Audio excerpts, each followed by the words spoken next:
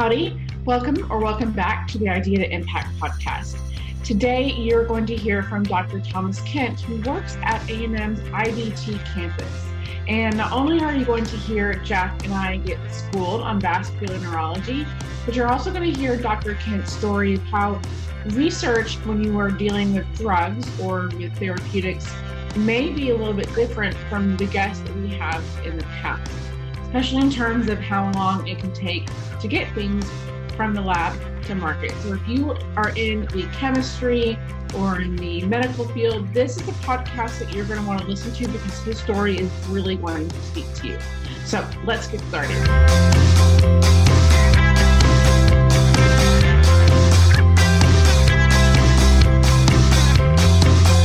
Good afternoon, welcome back to the Idea to Impact podcast, where we discuss all things innovation, technology translation, and commercialization.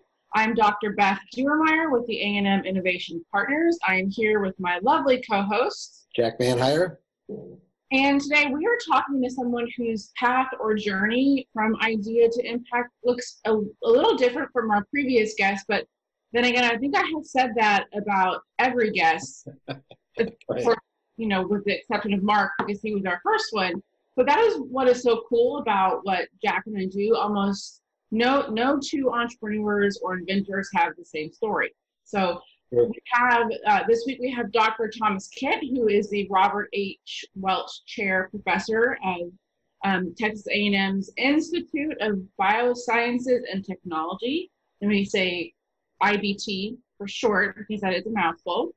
And they're down in Houston. So you will find out as you listen today that Dr. Kent's story is unique because of the area that he works in. So he is a neurologist, but specifically in vascular neurology, and as well as being a teacher and a researcher. And because he's working with drugs, we'll hear that actually that really influences what his story looks like in terms of how long it can take to get an idea from the research all the way to impact. So we're going to get things started. Thank you, Dr. Kent, for being here with us. Happy to be here. And why don't you start by telling us how you got into doing research, especially after attending medical school to be a physician. What got you into research? Well, so as you said, I'm trained as a physician and a neurologist, specifically a vascular neurologist, which means I take care of mostly patients who've had a stroke, and there are other diseases that involve problems with the blood vessels. I also spent several years in basic science laboratories, and so now I do research. First, I trained in a field called basic and clinical pharmacology, which is the study of the way drugs work, and then also how they behave in humans. And then later I trained in a field called electrochemistry, which is how substance reacts with each other by exchanging their electrons. This is a really fundamental process in biology, and so ends up being important in diseases as well. And I also invent things. I invent things that I see there's a need for in the clinic, and use my training and colleagues to come up with a solution.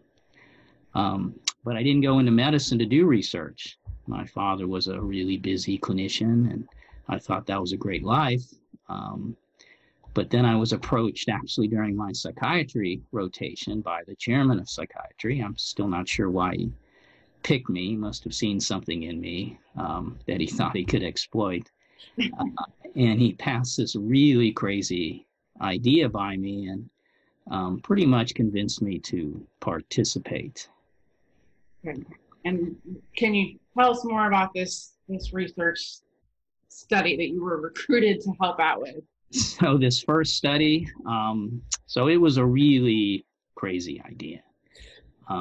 He was very famous in study of alcoholism.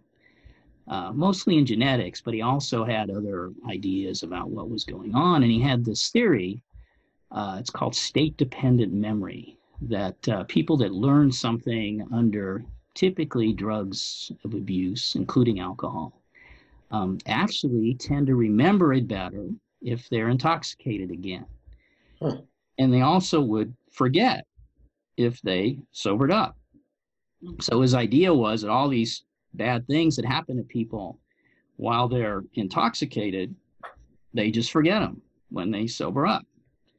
And so how could he test that? Well, you can test that, he thought, by getting a group of people that have different drinking histories and get them intoxicated, train them something, and then bring them back the next day and either take the test sober or take it with alcohol and see what they do. And so that was the study. And basically it involved recruiting medical students with a range of drinking histories. And it was a little bit surprising what their range was.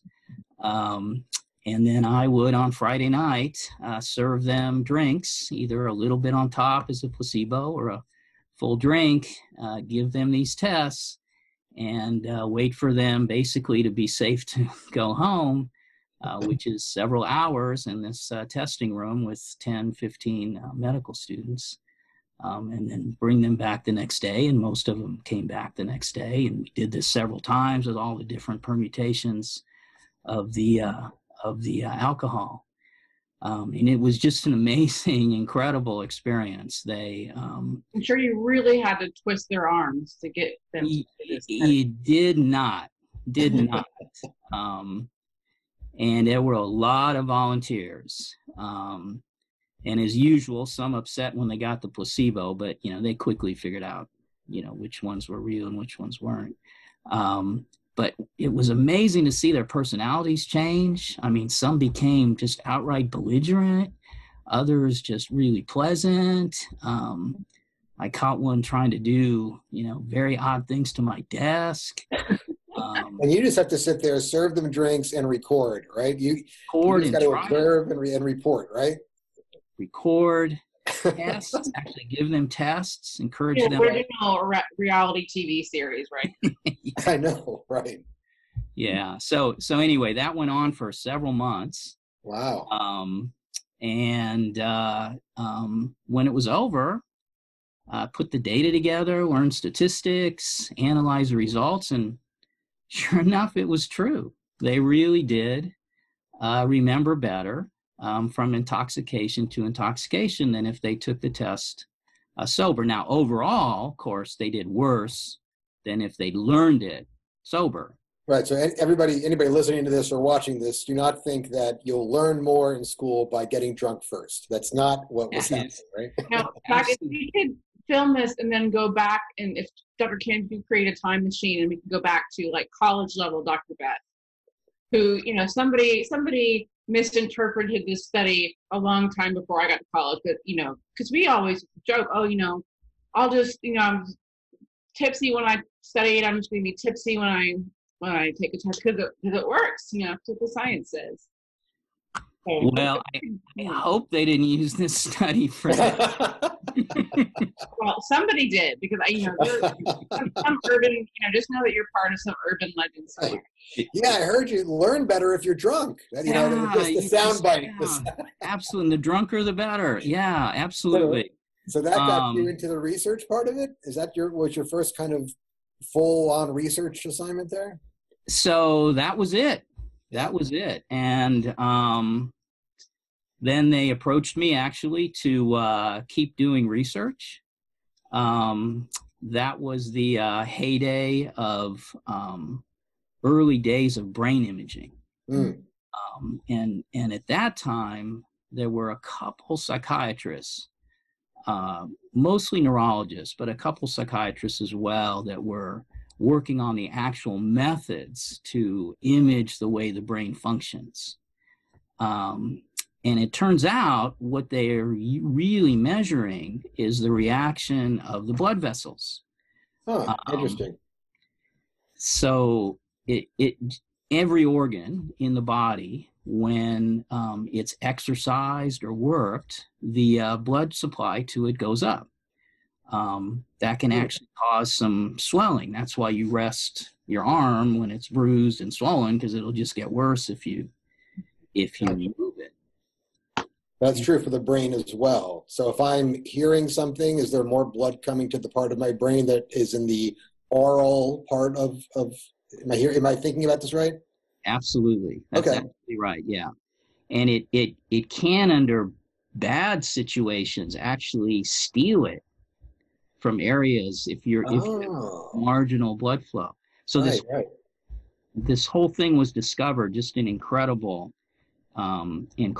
patient had an abnormality of blood vessels called a vascular malformation that has these way too many blood vessels than should be there. And it happened to be in the vision part of his brain, which is in the back. And what brought him to the doctor was that he would open his eyes and he would actually hear whooshing in his head. And he correlated himself, knew something was wrong. The doctor, was a very famous neurosurgeon, actually only one or two neurosurgeons at the time that could even begin to deal with this problem. And sure enough, they made this link between metabolism and blood flow. And right now, that's the phenomenon that we use to measure functional brain imaging. And so this was all just beginning, which led me to wonder how that happens. How is that linked? How are those two things linked? And then that led me to study blood vessels. And then once you're studying blood vessels, you study the abnormalities of blood vessels, and that's stroke. And so that's how I became a stroke pathologist. So this isn't the first time I've heard a story like this, although I'm not sure if it is at all normal, where you have a patient who, for some reason, either has some abnormality. I don't want to call it a mutation, but some abnormality. But because of that abnormality, medical science is able to make progress. They're able to find something out only because somebody's a little weird in some way, right? Yep. If they were just looking at all normal people, they wouldn't necessarily be able to make these connections. Is that kind of right? You see that every once in a while? That's a really good insight. And so that's this relationship between cause and effect. So when something is normal, especially in humans, you actually have to do something to it to see if it causes something. It's easy to do in the laboratory, but it's harder to do in humans. But then when a person comes to you with something abnormal, that's the abnormality. And so you can make if you're aware enough and observe enough, you can make that link. That's absolutely the way progress can happen. Unfortunate, for the patient. Right. It's not too serious a condition, but yeah, that's absolutely right. Wow. So some of it's luck. I mean, some of it's just somebody happens to go to the right doctor who happens to know, hey, it's fluid in the ear. Don't worry about it. No, it might be something to do with the vision center of the brain. That's amazing. It's amazing. And just it always boggles my mind just how many people don't go to the doctor. And so, sometimes there's things that could be going on and we'll just never know about it because people, have fears of going to doctors. And, I'm not one of those people because I have a team of doctors that I like to go through all of my abnormalities. But you mentioned the word stroke, and I think I kind of had like a misunderstanding of what stroke was for a long time. I always heard stroke and I thought I kind of always heard it associated with the word heart attack. So can you tell us a little bit more about strokes and what that is exactly, and what about strokes do you work on most of the time? Yeah, because just to riff on that a little bit, I always thought, and I think this might be the popular understanding, that if my kids are really stressing me out and I'm on my last nerve, I'm going to start twitching and then part of my face is going to fall down. Is that at all right? Or is that just urban legend? That's pretty rare. Okay. Really bad stress rarely can do that. It probably does it mostly through a super high blood pressure. I mean, it has to be just super high to do that. Right. So again, very abnormal, right? Really, off the wall. And that range, and that happens. I mean, it happens so infrequently that when it does, somebody actually reports it. Because it's really not something that happens that often. Yeah, stroke. I know exactly what you mean. I'm so stressed out. I'm having a stroke. Right. And that is a common use of the term. But what it actually means is the blood. So the brain has a lot of blood vessels that supply different parts of it.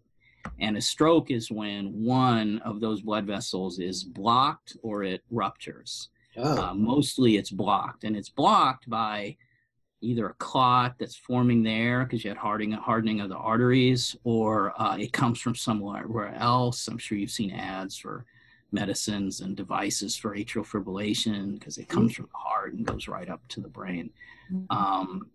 So some of those are just like a heart attack. A heart attack is a plaque where clots form because it's so abnormal in that area. And about a third of strokes are due to that. You heard carotid artery can happen and other vessels.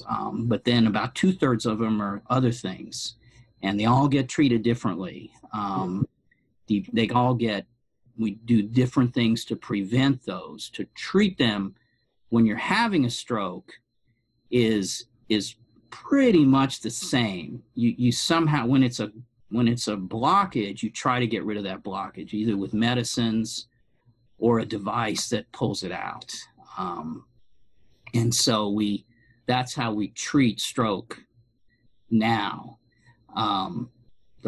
That's the good news, is it does improve outcome. The bad news is that maybe 10% of people actually get those treatments. Either they get there too late and the brain is just too injured, or they have other problems, or their clot is somewhere that you can't get to it. And so a lot of patients, now some of them get better on their own, fortunately, but stroke is still the leading cause of disability in adults, and way up there in the top 4 in terms of causing death. So it's still a big problem. And so there's a need to find ways to improve the ability of the brain to survive that. And just so I understand, because I do let's just take the clot, for example. Is the reason that it might cause disability in me if I have a stroke and a clot, because my brain went for too long without blood flow? In other words, if I get the clot out fast enough, I have a better chance of recovering. Or is it one of those things where if I get a clot and I have a stroke, that part of the brain kind of dies, like dying on the vine, and I never will get better? How does that work? What causes the disability, I guess? Yeah, so a stroke is different than, say, your heart stops. When people giving CPR, then pretty much none of the brain is getting perfusion unless the CPR is good and get in time. You get there and restart the heart. And that way, cells really just have a few minutes. And some survive longer than others, which is why people sometimes can keep breathing after a cardiac arrest. But stroke is a pretty much a single blood vessel. And we're fortunate in a way that we have lots of these blood vessels and they interact with each other. And so for a while, they can actually supply enough blood that your brain can survive. There will be an area that has no blood, and it will, it won't survive, and that's where your disability comes. And then that spreads out. The amount of injured tissue spreads out over time. You can actually see this in models of stroke. You can see that spreading out. So that's why it is time. Time is important for that. So people who have those strokes that causes that kind of disability, just over time, they're just going to get worse? Is it?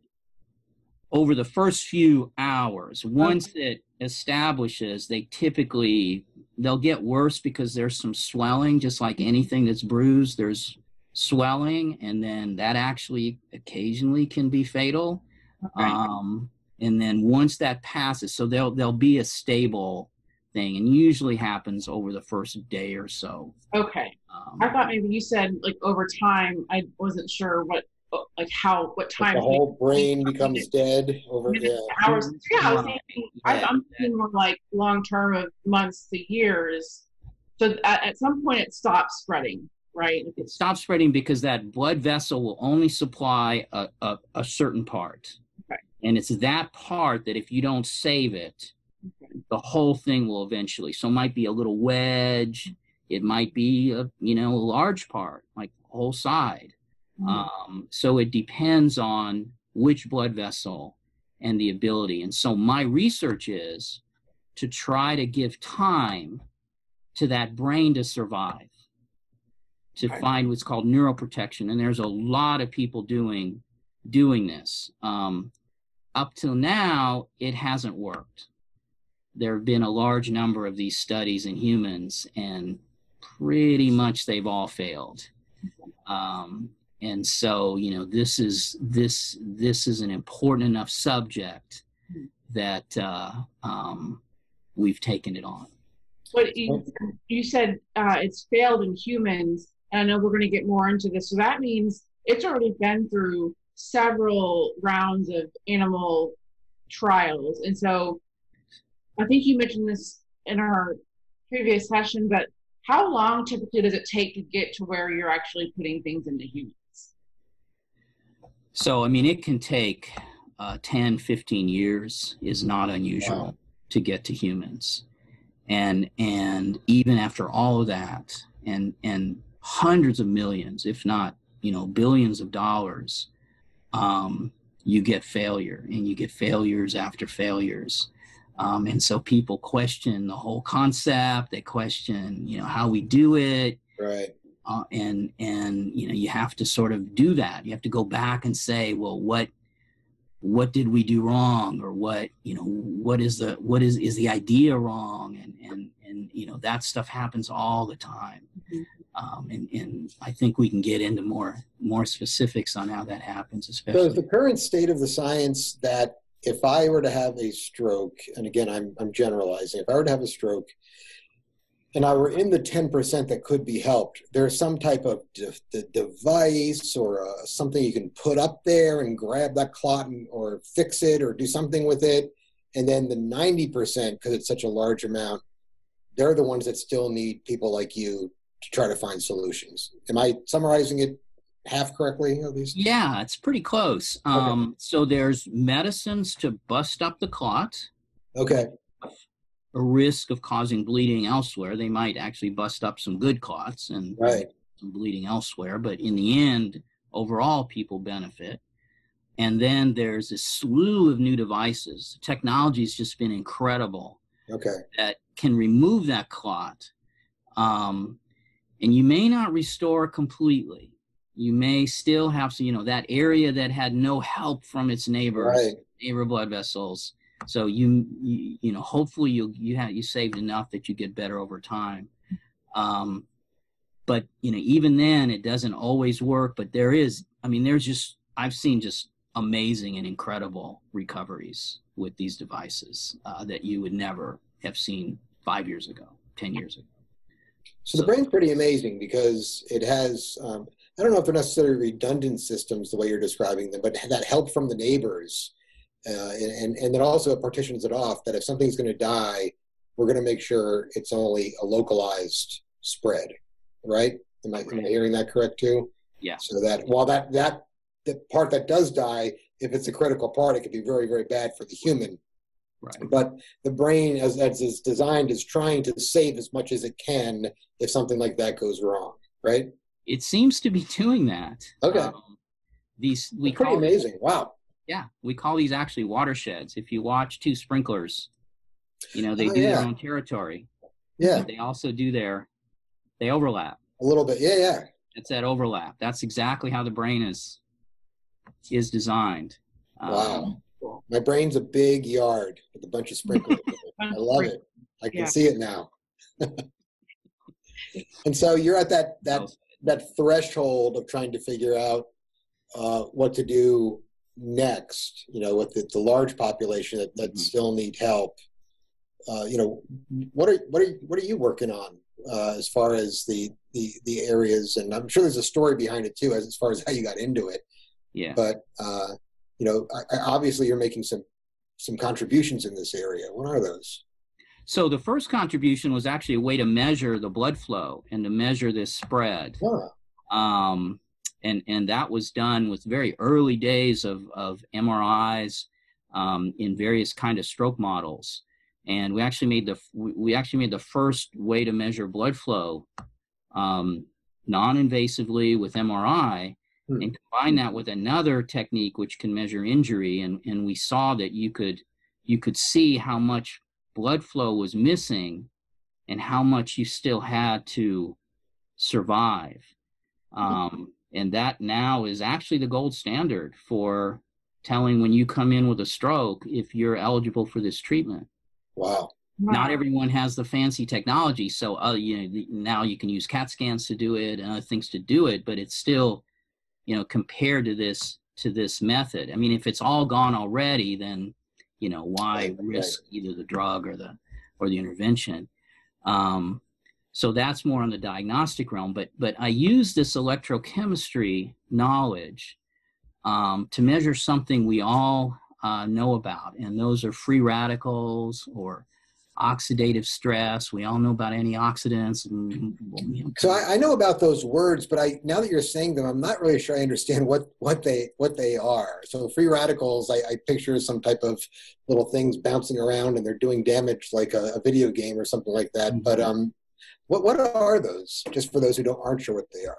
Right. So free radicals can come from a lot of different substances, but the most common one that we deal with is from oxygen. Oh, so okay. The reason oxygen is just such a great thing for life is that it reacts so easily and it exchanges these electrons. But in the process, it actually ends up in a really unstable state. And that unstable state, we have tons of protective enzymes and proteins in our body to protect us from that. It's happening all the time. It's happening all the time. And we're adapted to that. And so it happens, it does its thing, and then something comes along to get rid of it. Gotcha. So we're functioning normally.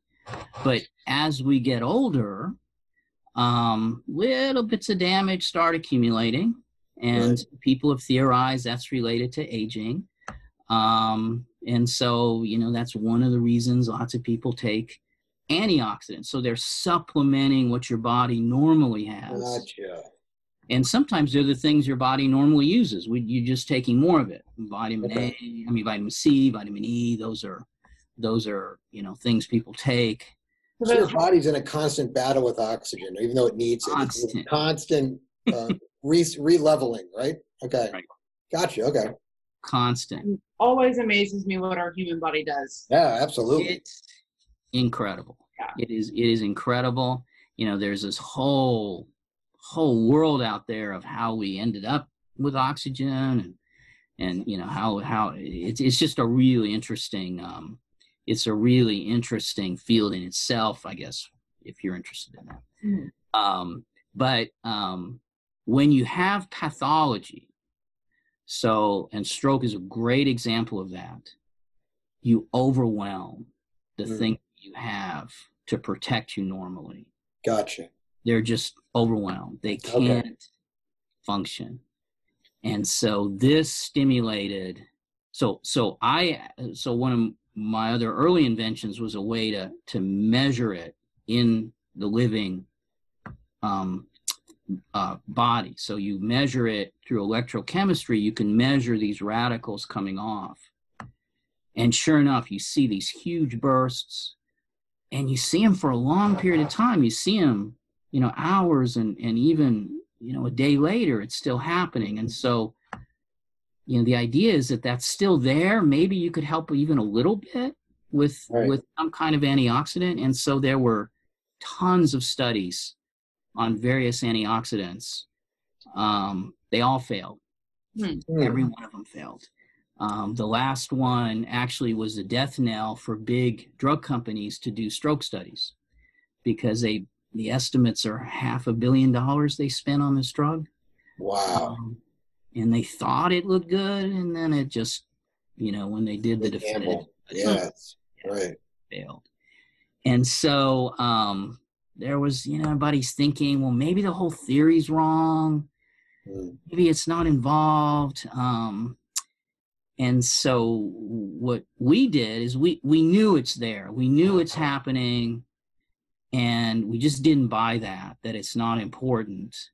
So your theory is still that the body's overwhelmed, and so therefore it's not there to battle and balance out the free radicals from the oxygen intake, right? And that's what you're trying to balance back out? Gotcha. I'm with you. Okay. And so And the bursts of free radicals are, you're seeing those after somebody has a stroke, correct? right, you're seeing it both after they have a stroke, Mm-hmm. and then you're seeing it when you remove the blockage. Oh. Now oxygen is rushing in, you've consumed all your protective enzymes, Gotcha. and now is that really even good? Right. Yeah. So we're convinced, and like we do in research, you start, you have a hypothesis, and our hypothesis was, well, maybe our drugs aren't any good. Right. And that's what we reviewed, every single antioxidant that's been tried. And sure enough, when you look at all of them together, they're just not strong enough. They just, I mean, if you had a continuous infusion of gallons of it, maybe then they would have worked, but who can tolerate? That's Right. just able Sounds to expensive too. right. Yeah.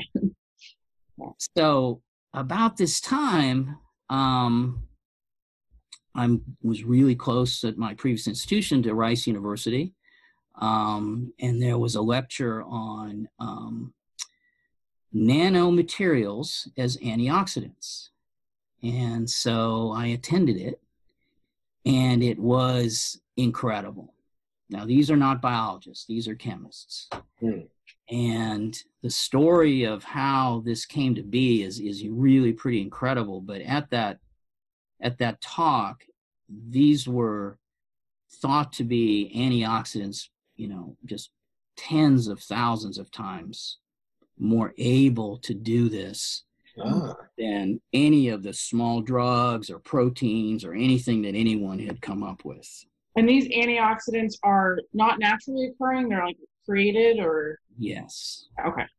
Right. So but this, it's not like Iron Man and Tony Stark, where like little nanobots are doing things, right? Or are you making nanobots, or there are nanobots now? Oh, really? Mm-hmm. They're really awesome. Jack's Best guess yet. Assembly Yes. things. There's nano machines that can tear up cells. There's nano. Wow. Yeah. Okay. Yeah.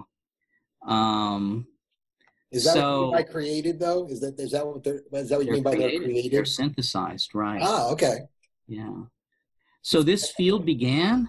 It's actually pretty old field, but mostly in theory. And then a group of scientists, including two at Rice, Smalley and Curl, actually created the first carbon, the smallest carbon material possible. They called them Buckminster fullerenes. Okay. A lot. Yeah. Buckminster Fullering was an architect who created the geodesic dome, which is a icosahedral, and it also looked like a soccer ball when you looked at it. Right. So the short is buckyballs. That's easy to remember. Yes. The technical term now is fullerene. And this was discovered by actually simulating what might happen in outer space. Just incredible high temperatures under pressure. And then they convincingly showed that carbon could form these circular balls. Thought at the time to be the smallest possible. Now they're probably can be even smaller than that. And they're purely made of carbon, which is what, we're made of. Right. So it's not a foreign material. Right. And the way that their structure was, what's really cool about chemistry is you can look at something and you can make predictions. And they predicted early on, this is actually in the 90s, that these would be really good antioxidants. And somebody patented it as a treatment and actually patented it for stroke, these fullerenes. So the idea was really good. It didn't progress beyond, as far as we know, the first phase of human studies. We're not even sure it went that far. It's all kind of secret. It didn't happen at Rice. It's all kind of secret, and we're not sure why. And this was, what, 10, 20 years ago or It 30 was years? in the mid 90s. Oh, okay. Mid 90s. So one of the issues may have been that they don't dissolve well in blood, and maybe they stick around in tissue too long. And Gotcha. so the Rice chemists set about to design or to develop ones that would, from the same starting material, but would actually probably be more compatible with a human. And that's what I saw. That's the talk that I came into it at that point. And that's what we've done since then. So we took those materials. I can contribute, what design would make them work best, what size they need to be, where they need to distribute. Fortunately, I can look at it too with the chemistry knowledge and sort of understand it to the extent that make that kind of contribution. And also where they're needed, where would we need something like this? And so that's what we're doing. We're working in carbon nanomedicine to develop treatments for various diseases that involve oxidative stress. So I'm reading a little bit into the story, but if we were going to do the movie about you, and we had the scene where you're at this lecture at Rice, and you start to see what's happening. Is this where the music gets real dramatic and your eyes get really big and you're, Eureka! Like it just all comes together and you go, I know what this can do. Hovering around. Yeah, right. Yeah. Like, beautiful mind. So, yeah. Yeah, that's exactly what happened. If you look at my notes, they're like, yes, yes, yes. Yes. That's great. Yeah, that's awesome. That's exactly right. I mean, it was so phenomenal that I actually worried it was too strong because, like I said, you use radicals in normal function. Right. So is this going to wipe that out too? Right. Almost like an antibiotic is going to kill the other bio parts, right? Yeah, right. Okay. But if anything could work, then I thought these would, and so we do the basic science. NIH funds it. We've done stroke. Traumatic brain injury has a similar problem with radicals, and they work. They work better than anything that I've ever seen. Wow. And they work late. So you can give them, in an animal model of stroke, you can give them at a realistic time when a patient would come. And the doctor, yeah. When you look back at some of these failed drugs, they were pre-treating them. Yes, yes, I see.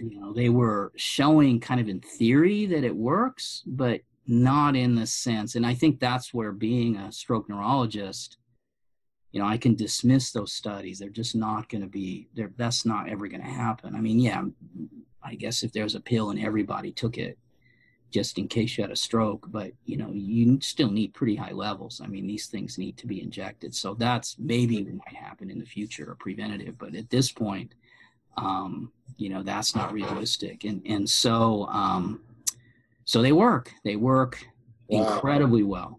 And if I understood this, and this might only be one scenario, I understand that, but if you kind of pull the clot out, either with a device or you otherwise dissolve it, is that the point where we'd want your injection to be able to get rid of all the excessive stuff? Is that about right? That's exactly right. Okay. Yeah. You saw that perfectly. Okay, great. Right. Because you're now there.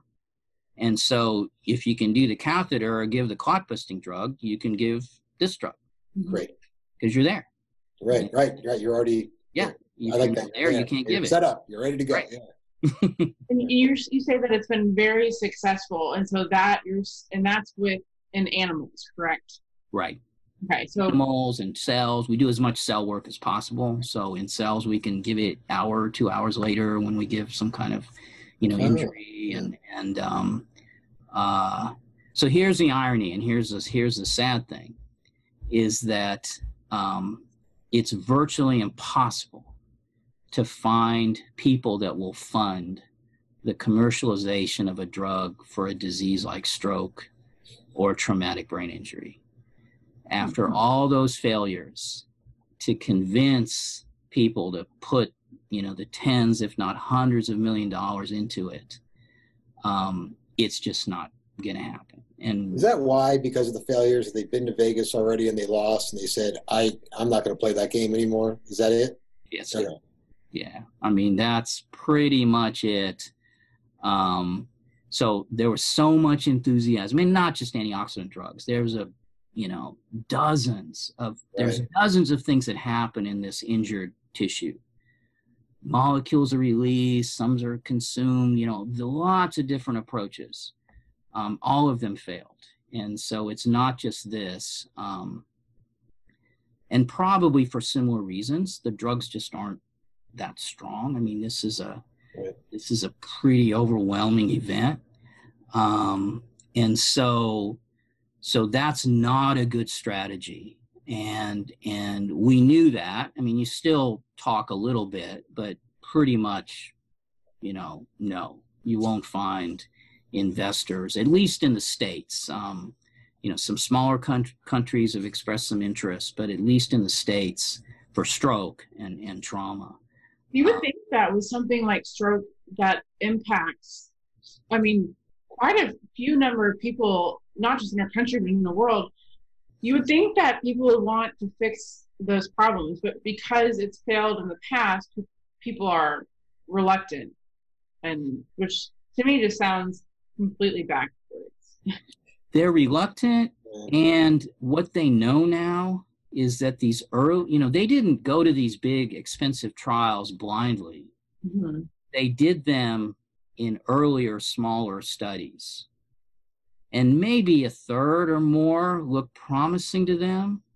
So the initial amount of money they would spend wasn't in the hundreds of millions.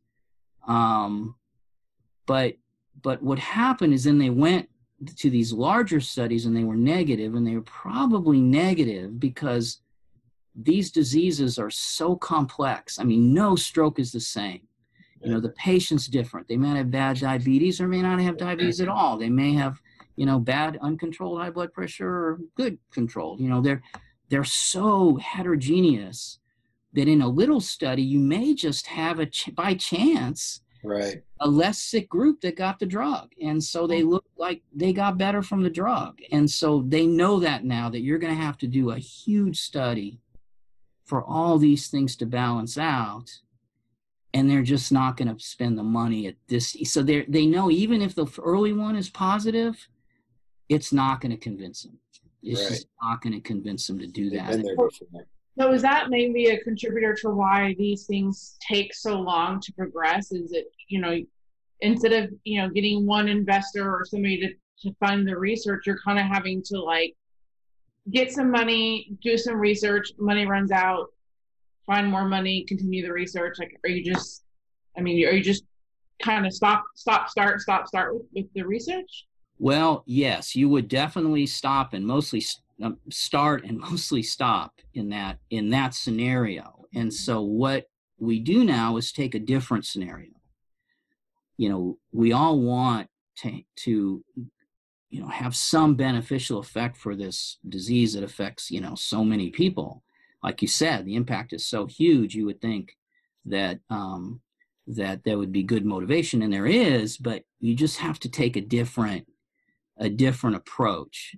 And so the approach that is most popular now is to do something that the FDA has also realized is a problem, is that diseases that don't affect a lot of people will never generate enough revenue to motivate, or even so that a company can afford to do the research, because they have to recoup that somewhere. And if there are only a few thousand people that have the disease, that's why you see, $1 million drugs when they first come out, because, there were 100 people, it might have cost $1 billion to make that. Yeah. So they're called orphan diseases. And so the strategy is to find something that has a similar action and study that. And the FDA actually facilitates it. Join us next time when Dr. Kent reveals more about the orphan disease financing strategy.